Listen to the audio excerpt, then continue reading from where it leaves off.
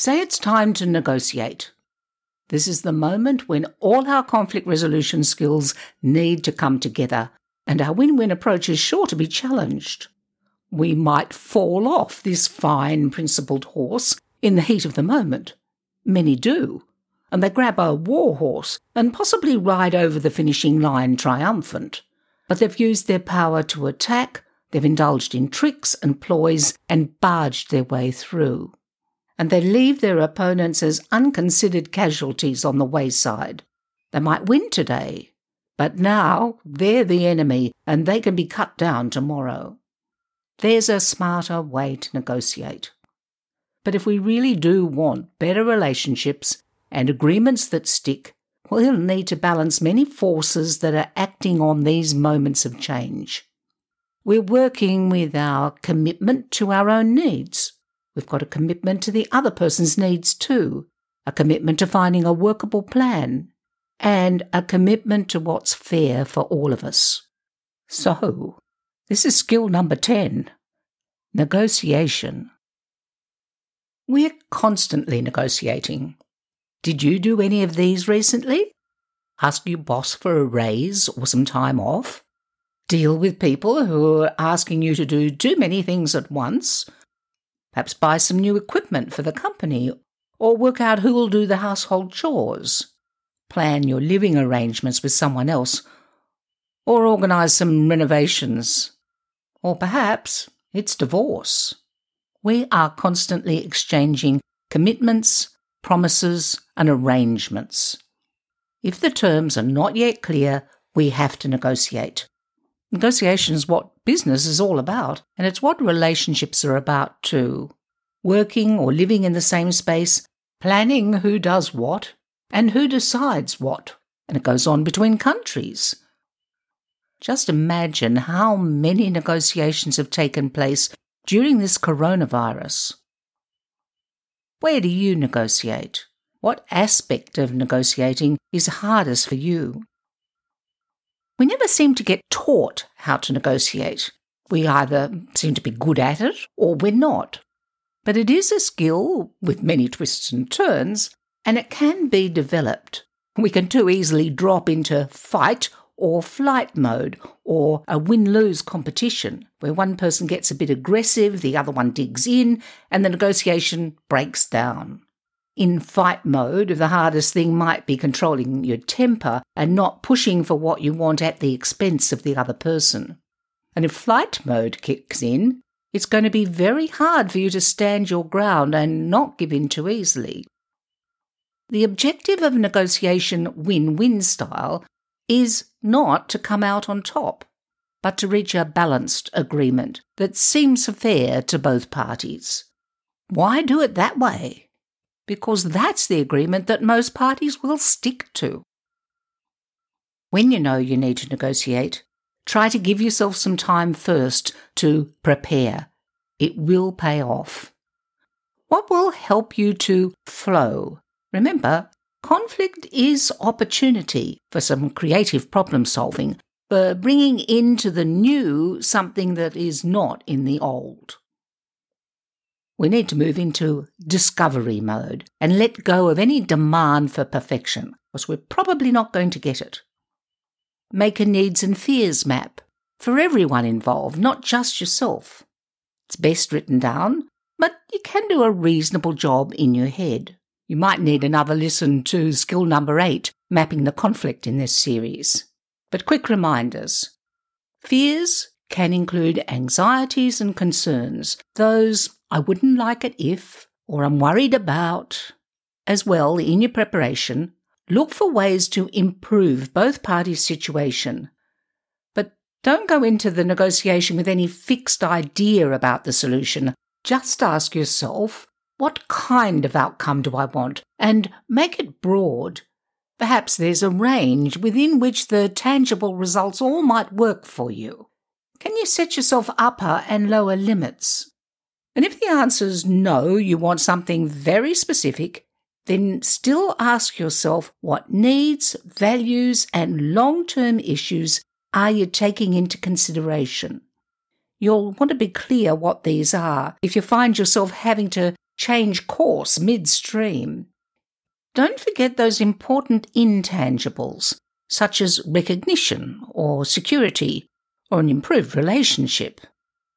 Next in your preparation, make sure you have your facts ready. Do your homework. Like for an exam, you don't know what area you'll be tested on until you're faced with it. So prepare your answers to these questions. What do I want? What's at the heart of what I need to say? What's the best way of connecting with this particular person? Consider how you can adapt your personal style for this negotiation so that it fits better with theirs. Would they prefer to have all the alternatives laid out, or would they prefer to have just your final conclusions? How could you acknowledge their core needs, such as being appreciated, having their status or important role respected, or their desire to feel part of the team supported? Also, who am I asking? Am I actually approaching the right person for this decision? Is there someone pulling the strings in the background whose needs and interests also have to be considered? How will I address and move them? And don't forget to develop your currencies and theirs, as we discussed in the last episode on designing options. What can you do to meet the other person's needs, and what can they do to meet yours? What's cheap for me to offer and valuable for them to receive? And what's cheap for them to offer and valuable for me to receive? Good negotiating sets up reciprocal arrangements. A successful negotiation's about give and take. If you want to become a better negotiator, consider a wider range of options. Our family friend Lucas has a story, and it demonstrates many of the principles that we're talking about here.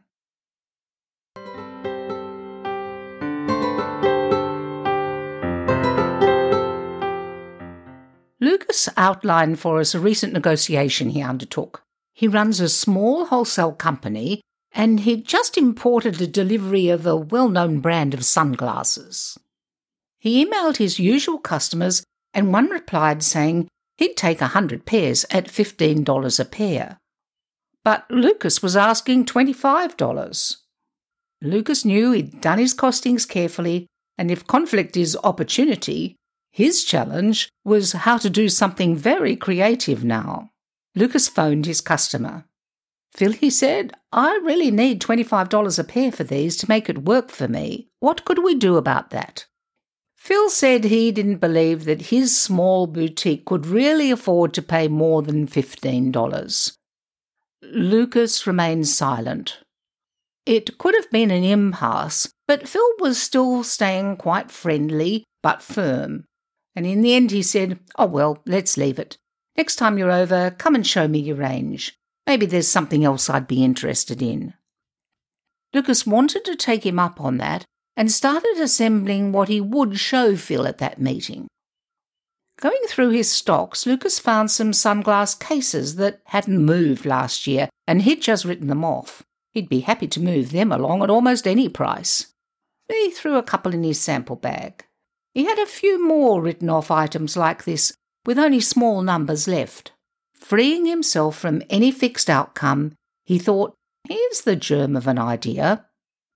Lucas met Phil that Thursday and took him to the little cafe nearby. Putting his sample bag between them, Lucas was mentally mapping while he chatted. He asked Phil, "When you buy from me, Phil, what is it that you need?" And Phil answered, "Well, I need to like the product. It has to be a fair price so that I can get a reasonable markup.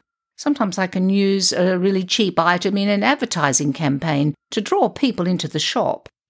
I like having an account with you, and I don't have to pay up front as I do with some of the fly-by-nighters who come in flogging their wares." Lucas offered Phil some of his own needs. "Phil, it's great that at the end of 30 days you really do pay your bill. And I can rely on you for that because I've seen you trade here very successfully for what is it now, 10 years? I value that we've done successful business together for so long. You're always interested in the latest stuff, so I can test my market on you." Lucas's major concern was losing Phil as a client, and he hated being seen as too expensive to deal with, but he didn't say that. Lucas sensed that as Phil had twice stuck to his $15 offer, he probably wouldn't budge now. Lucas suspected that Phil's wife, in the background, often set limits on his purchasing budget. If Phil would take these last season items, Lucas could throw in the 100 pairs of sunglasses at $15 because the whole thing would be worthwhile. So he decided that he'd make Phil a conditional offer. Phil, I could give you a really good deal. I could let you have 200 of these, waving at the sale items, at $6 each. And if you do take the 200, I'll give you 100 pairs of sunnies at your $15 each. How's that? Phil was interested, but he was still hesitant, and Lucas sensed that he needed to sweeten this deal a little bit more. Phil, would it help you if this time I gave you 2 months to pay for the extra items? And a glint came into Phil's eyes. Had Lucas found a way around the wife's budget? Now they had a deal that suited Phil as well as Lucas. They shook hands and finished their coffees, chatting about the weekend's big soccer match. Lucas knew that it was also important to take the time to build the friendship as well as the deal.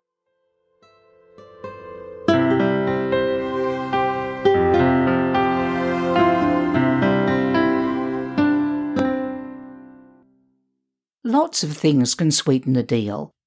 Choose which offers you might put into the negotiation arena if required, and be flexible and add more currencies as needed.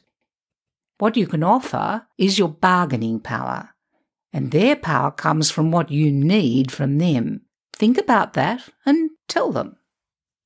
Just as Lucas did when he told Phil that he could have the 100 sunglasses at $15 if he took all of the sale items too. It was a conditional offer. Let's unpack that a bit further. It means if you give me something, then I'll give you something.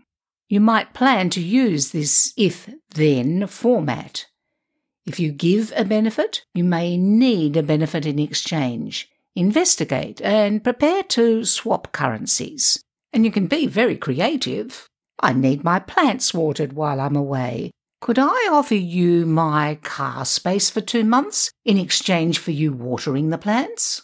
If, then, can be a very useful format to discuss terms that you might be willing to give in appropriate circumstances. You don't want to commit yourself to them immediately, and you might need to make that clear. You might signal that such a deal is possible. Perhaps you'll say, under the right circumstances, I would be willing to. What would you be willing to offer in exchange? While it's helpful to know in advance what you might have up your sleeve to sweeten a deal, introduce these trading elements slowly rather than all at once. Work up how you'll conduct the negotiation so that you're building a fair and balanced deal for everyone, including yourself. And remember, fair deals are the ones that stick. Here's another helpful tip when preparing for a negotiation. Work on the other person's case before you engage. Put yourself in their shoes. Think as they think. How would they see their case? What are their options? What are their immediate difficulties? If they say yes, what are the implications for them, and are they acceptable? Prepare to spell out the positive implications. And also adapt your plan to minimise their negative repercussions if they do say yes. It can certainly help if you're seen to be considering their cost or their inconvenience. What steps will you both have to take if the other person agrees? If you can, lighten up their follow-up tasks. Perhaps you can prepare a list of names and contact details of anyone that they'll have to get in touch with. Or you could perhaps offer to draft an email that they'd need to write. Have ready any information that they would need in order to make a decision, such as a tentative itinerary for a holiday, or the costing on some new equipment, or a list of people available for the job. In other words, make it easy for them to say yes. It's often a very good idea to work out your opening statement. It should be to the point and not too long. As you compose it, think clear and concise. It should engage their interest, state your objective, and invite their response. After this preparation phase, you'll be moving into interaction with the other party. And all of the conflict resolution skills we've discussed in previous episodes will be very relevant. Let's revisit some of them. You're about to start, so slow down for a moment, center, flow, and make contact. Centering is a great way to calm your anxiety, and I know how anxious negotiations can make me. So breathe deeply into your belly. You may want to deliberately calm and deepen your breathing pattern. Use your favourite images of flow, swaying branches, river currents. Remind yourself how you want your energy to move through this negotiation, focused on your direction and flexible as you navigate the obstacles on the way. Don't contract away from the other person. Consciously make a connection.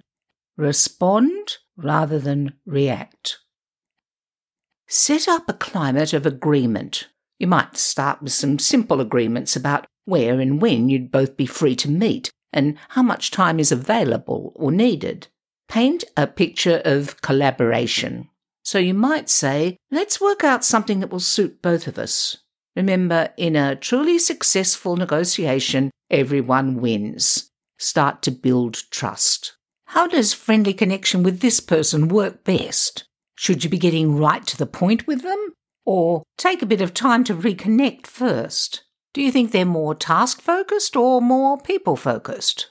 How would they like me to approach them? Are they more outgoing or more reserved? Check also that you're being culturally appropriate in the negotiation. Does the other person have a different cultural background to yours? You don't need to jar with that. Be willing to adapt your negotiation style to suit theirs. In some cultures, the parties leave a lot of margin to bargain, and in others there's little or no room for movement. There are customs about the appropriate level of familiarity. Some cultures require far more formality than others. Recognise if you'd better spend time in social ceremony before you begin. Even body language is interpreted differently in different cultures, touching or not touching, standing close or more distant, looking directly at the person or looking down, using a third person to speak on your behalf about a problem rather than confronting that person directly. Respect the other person's customs and try to adapt as well as you can. You don't need to let a cultural mistake get in the way. Stay in discovery mode. Be open to learning something new or seeing a different approach or angle, and be patient. Use active listening. Listen for what's missing, not only what's said or implied. Look out for what makes you or them uncomfortable, and listen for the feelings behind the words and the tone of voice, and pay attention to your own too. What might it be implying to the other person? Use appropriate assertiveness. Talk about your needs and the outcomes you hope for without arousing their defences. So no blaming, no coercing. Use I statements. And avoid win-lose outcomes. For sport, that's fine. Competition is the challenge to accomplish something. But for personal and business relations, win-lose is a very poor tactic. If one party remains unsatisfied, you're inviting ongoing hostility and undermined agreements. And if you need to disagree, use phrases like, I'm seeing it a bit differently. Your aim is to broaden the possibilities or the perspectives. Things often look like a win-lose, this or that, your way or my way, or there's only so much available. Your previous preparation of possible currencies might help you sidestep that particular predicament. What's low cost for you and high value for them, and vice versa? Draw in extra factors to build in more wins all round. For example, remember the story about Lucas and his sunglasses negotiation. He added other products that he was happy to include so that he could broaden the base of discussions. If only one person can win, for example, only one person can be promoted, broaden the other person's view. Are there alternative wins, other opportunities for them that could be built in? Ready for another negotiation tip? Be brief and to the point. Many a good case has been spoilt by someone being long-winded and unclear. That's why you carefully consider your opening statement before you go into the negotiation. It'll come into its own here because it helps you be clear and concise. Don't be afraid to sell yourself. Have the courage of your convictions. Good plans will work for both parties. People are often afraid to ask for what they really want, and in truth, if other people knew what we wanted, they might at least meet us part of the way. So ask for 100% of what you want, be willing to hear a no, and work towards a compromise, like Lucas. Next negotiation tip: ask lots of questions. Questions can steer a negotiation in the right direction. It's an art form. The right question can really open up and redirect where you're both going. For example, there's great power in the question, is this plan going to get us where we want to go? If you're unsure what you want to do or say next, you could use a question to buy some time. Ask, what else is important for us to consider? Getting some more information would move you forward. Specific how or what questions might uncover the information that you need. When the other person is being too general, such as, I want the best, ask, well, what would be best for you? Or, can you tell me how that will happen? And don't assume they mean what you think they mean. You'll often want to question blanket statements from the other person that might include an always or a never or an everyone. Perhaps, has there been a time when that was not so? In the face of too expensive or too much or too many, try a question that raises a comparison. For example, if you're told that air conditioning is too expensive for the office, ask, expensive in what terms? Are we only talking money? Are there other benefits and costs? You could introduce the cost of sick days or low work output due to air quality. Even when faced with apparently rigid opposition, you might be able to challenge it by asking what might be possible in the right circumstances. So you hear, we couldn't do that, and you might ask, what would it take to make that possible? Or you might hear, we always do it that way, and you might reply with, can we think up a better way? Remember, questions lead the mind. If their statement includes can't, won't, must not, should or should not, first accept the difficulty and then ask a leading question. Lead them around the obstacle. Here are some examples of this. You hear the statement, I can't get the report done in time.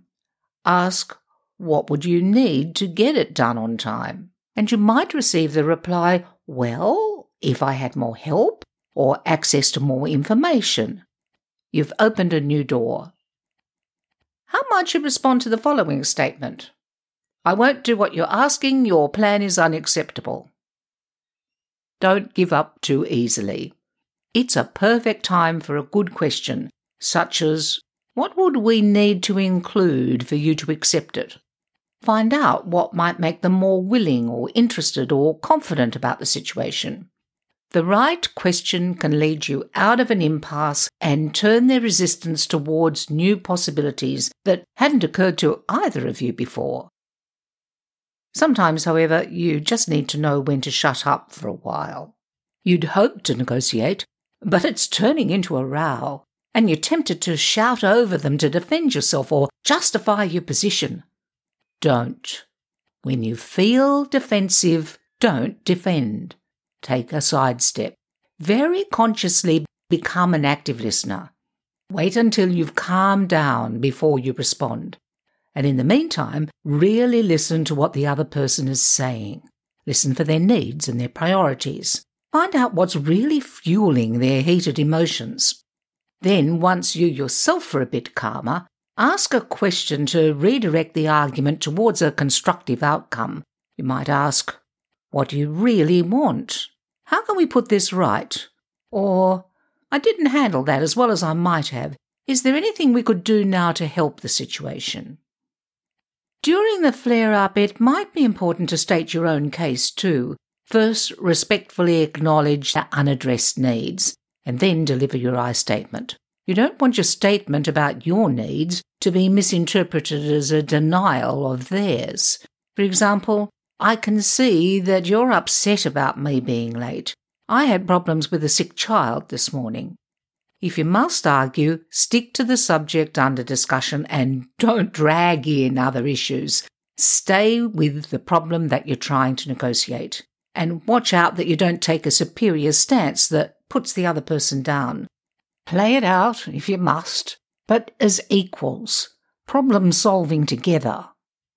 Separate the people from the problem. Be hard on the problem and stay kind to the people involved. In other words, be considerate. Keep focused on the issues rather than on personalities. You might begin to use a board or a piece of paper to make notes. It could be a needs and concerns map that you're starting. Offer them a pen to add things, or move beside them so that you can both read it together side by side. It's a less confrontational physical position, and people then can point at what has been written down rather than attack each other. Include their point of view. Highly skilled negotiators include rather than oppose the other person's point of view. You needn't agree with it, you simply acknowledge it. For example, "I can really see your point of view. From mine it's like this." Or try, "What I like about that idea is this, and my concern is that..." Notice you've used the word "and." Consider the way doors close when you say "but." So try "and," not "but," wherever possible. Treat opposing points of view as a contribution towards problem solving rather than rejecting them. They can become the substance of a fuller, more realistic perspective. "And" includes yours and theirs, but dismisses. "Yes, we must include your point of view about factory safety. How can we work that into the new plan?" And there's another strategy that highly skilled negotiators use too. They emphasize areas of agreement, and they do it quite often. They pay particular attention to common ground, places where both parties' interests, priorities, and concerns already match each other. So talk about what you do agree on often, and if you get stuck, go back over the common ground. And every time you take a step forward in the agreement, spell that out too. From time to time, you might restate your joint objective to reach agreement. You might say, "Let's see how far we've got with this agreement now." Or, "What we've achieved so far is," and go over what you have already agreed on. How do you shift unrealistic expectations? Sometimes the other person doesn't know what is reasonable or feasible, and you might need to set them right about dollars or resources or time or conditions. If they think the service they want costs $50, they're going to be rather shocked if you're asking $200. And sometimes it's you who's unrealistic. Ask questions, take time out to collect more facts, and stay flexible. Research objective yardsticks like standard overhead costs or workplace agreements or health and safety requirements. Are the parents' ways of handling this issue? Give yourself the opportunity to find out what's fair and adjust your and their expectations. Educate each other early in the piece to save face later. So before your child tells you that they want all the kids in their class to come to their birthday party, tell them that you think that the house can only hold around 10. Be flexible and know your bottom line. Bottom line is a very useful negotiation term to have in your vocabulary. It's the place below which you'll need to say, "no deal." If you've ever participated in an auction, you'll know how easy it is to get bidding fever and pay far too much. I've done it myself. So set yourself your limit, know your bottom line before you start. But watch out, negotiation is a bargaining process, and you're not negotiating if all you can offer is take it or leave it. So consider what flexibility you do have, your range, from what you'd like to what you'd be willing to settle for. Privately, you might have set a bottom line, but generally you'll aim for something above that while you're negotiating. Make a reasonable offer or ask for a reasonable offer to be made, and then be prepared to negotiate further. You might signal that there's room for some movement. For example, to a young teenager who's just got Instagram, you might say, I think 20 minutes a day for a quick check on social media after school, that's about enough. You're not really expecting your child to agree instantly, especially if they're thinking more along the lines of 3 hours or completely unlimited. You'll probably end up settling on a time somewhere between half an hour and 1 hour. Your bottom line, secretly, might have been 1 hour, but they need to feel that they're winning something too. Listen for clues that the other person can consider another offer. Your electronic salesman might give you a signal. For instance, he might say something like, well, our normal price for this is $1,575. Behind that statement, you can hear there is probably some room to move. There are many times as the meeting progresses that you will be helped by taking notes. And you'll get into negotiations that, by their nature, require a number of meetings. Some negotiations may extend over years, and then accurate note-taking becomes critical to reopening negotiations at the point that you've left off the last time. Even if someone is formally taking minutes for the meeting or writing up the proposal, your own notes can help you check the accuracy of what you receive. You don't want any misinterpretations or distortions. Listen for how Irene did it in her story.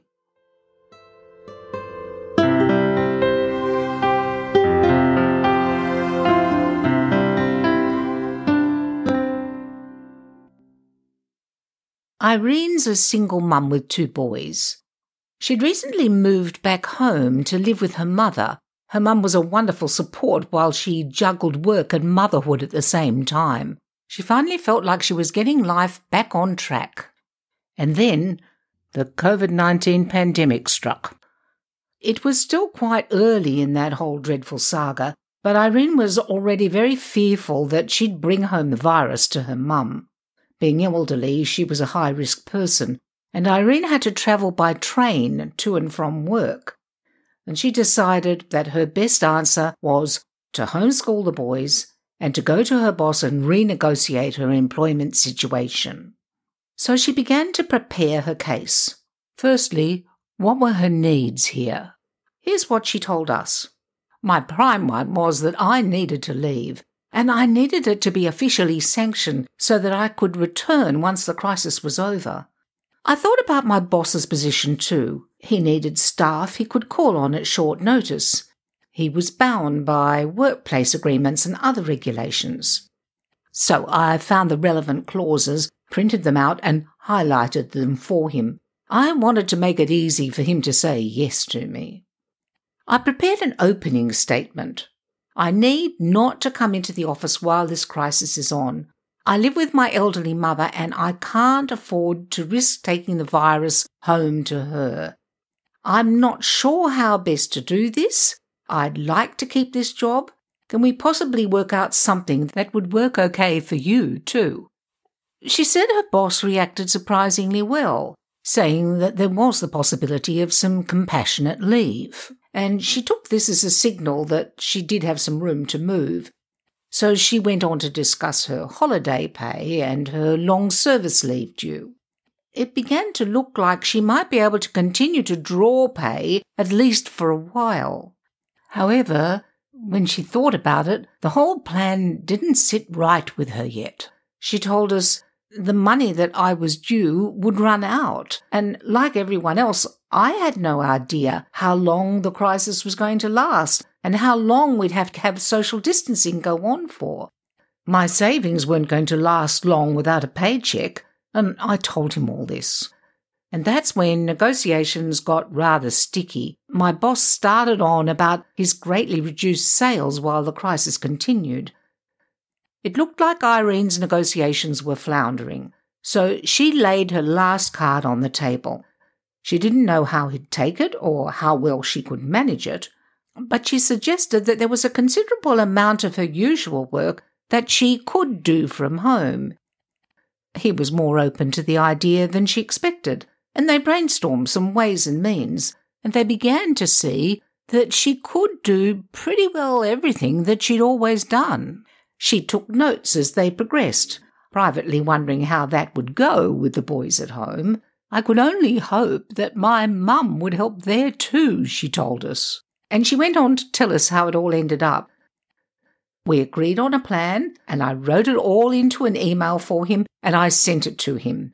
I had to pester him a bit for a reply, but I needed an acknowledgement of what we'd agreed to, and she managed to get it out of him by the end of the day. She wrote him a thank you note and left it on his desk with a bottle of good quality brandy that she ducked out and bought. She thought he was going to need it. People don't always negotiate as fairly as Irene's boss did. At times, you'll need some skillful counter-tactics. For example, they might talk for all the available time, or be rude, or ignore you, or throw in red herrings, or come up with some unreasonable demands. Your position of long-term strength needs to remain partners, not opponents. When it looks like your negotiation is heading towards win-lose, you might want to steer it back to a win-win approach, and you could use one of these counter-tactics that are conflict-resolving. You could ask a question or positively reframe their negative comment. You can let some hostile remarks pass you by, and sometimes a little humour will help in this. If it seems they're misinterpreting you, you might ask them to repeat back to you what they think you just said, and then clarify any errors of communication. Sometimes you'll spot a ploy, a bit of a trick to throw you off scent. Name it. You might call it out with something like, "We seem to have taken a bit of a diversion here. Can we get back to the question I was asking?" A recognised ploy is no longer a ploy. If their position seems biased, you could ask, "Show me how that's fair." Perhaps they'll agree to discuss a side issue later, particularly if there are other people in the room. You might need to breathe deeply, speak calmly, and change tack. Give yourself permission to call for some time out if necessary. Know when to stop.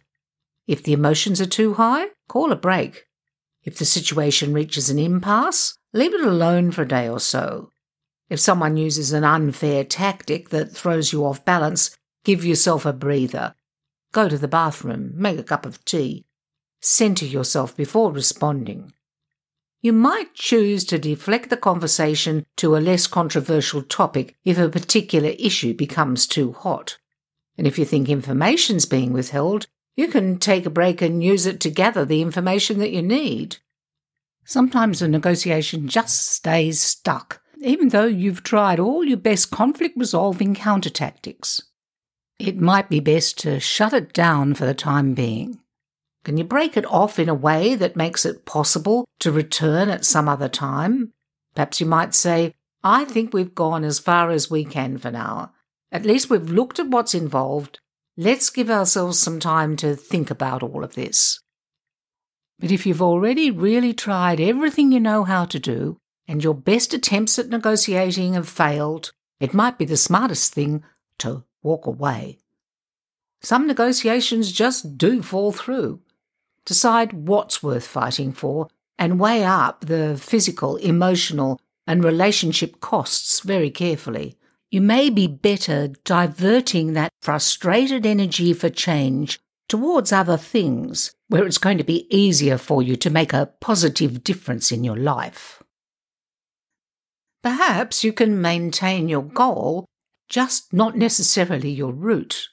Keep your long-term purpose in sight and be flexible about how you're going to get there. Here's an example. Bill was an advertising account executive, and he devised an excellent advertising campaign and outlined it to his client. However, the client wasn't convinced. So Bill tried even harder to sell his plan, but that was getting him nowhere. In fact, pushing his point was causing the relationship with his client to become very tense. While you're negotiating, feed off the feedback.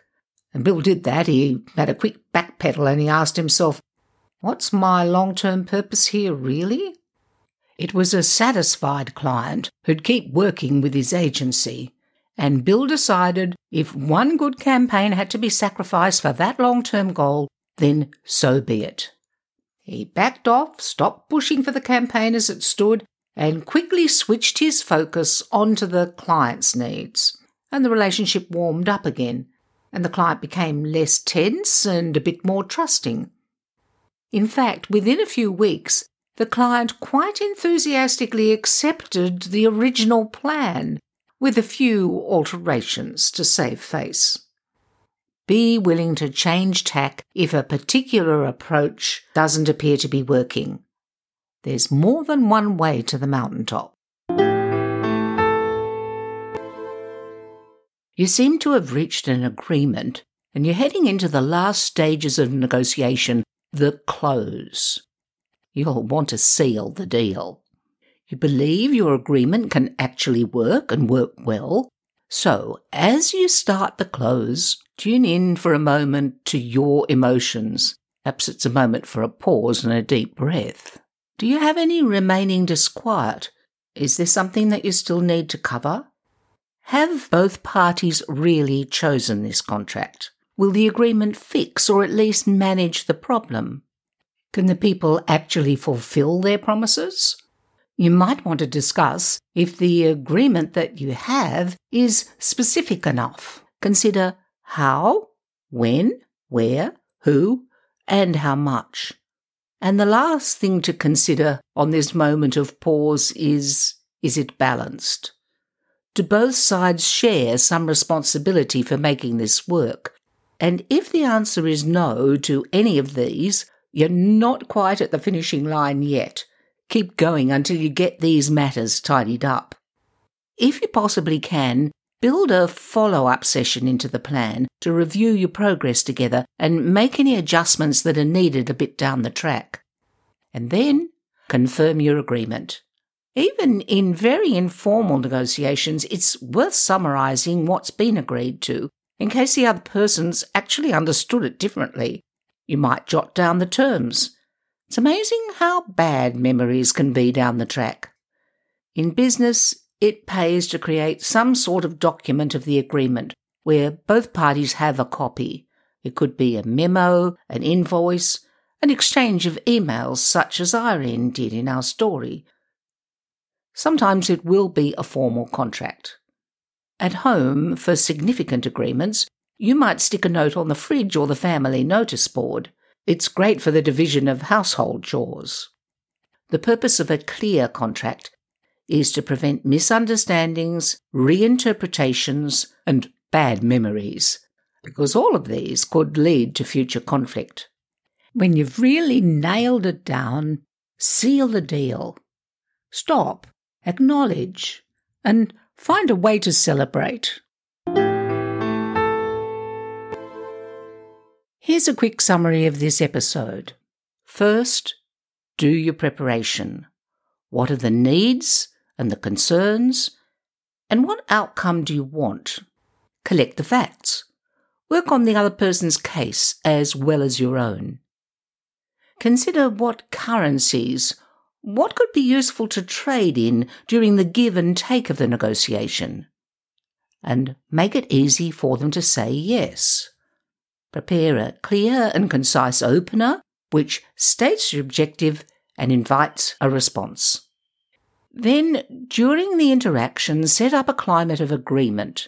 Listen to how it is for the other side, tell them how it is for you, and the elements of an I statement might be useful as you're doing this.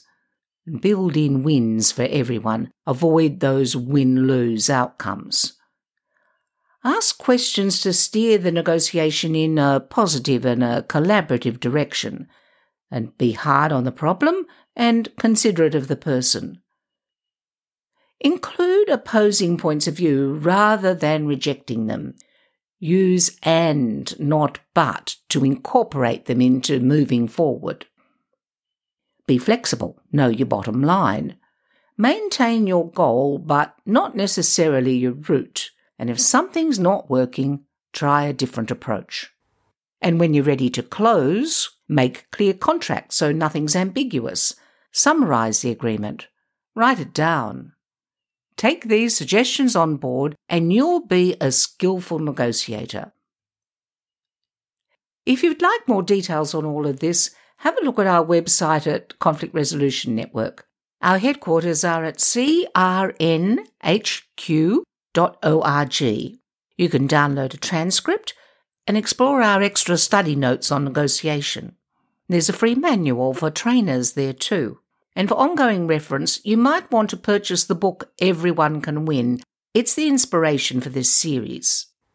In this episode, we've discussed negotiation skills and strategies that produce positive results for everyone. Negotiation is the heart of conflict resolution, the place where you bring it all together. But what if the tension is too high for face-to-face negotiation? What if you're seeing others stuck in such a bad place that attempts at negotiation would only make it all worse? That's when mediation comes into its own. A mediator is an impartial party who helps people in conflict situations negotiate. It's the fine art of steering the process of conflict resolution when the going is very tough. It's a whole additional skill set, so we've given it 2 episodes. We can't make you a professional mediator, that's a specialist qualification, but we can ensure that if you ever need the skills, you'll know what it takes. And that can make you a very helpful person to have around. So do press your play button for that one sometime soon. Why not subscribe to the series wherever you listen to podcasts? And if you like what you're listening to, it could really help us spread the word if you leave us a review there. And let your friends know about it too. Some better conflict resolution skills might be just what they need right now.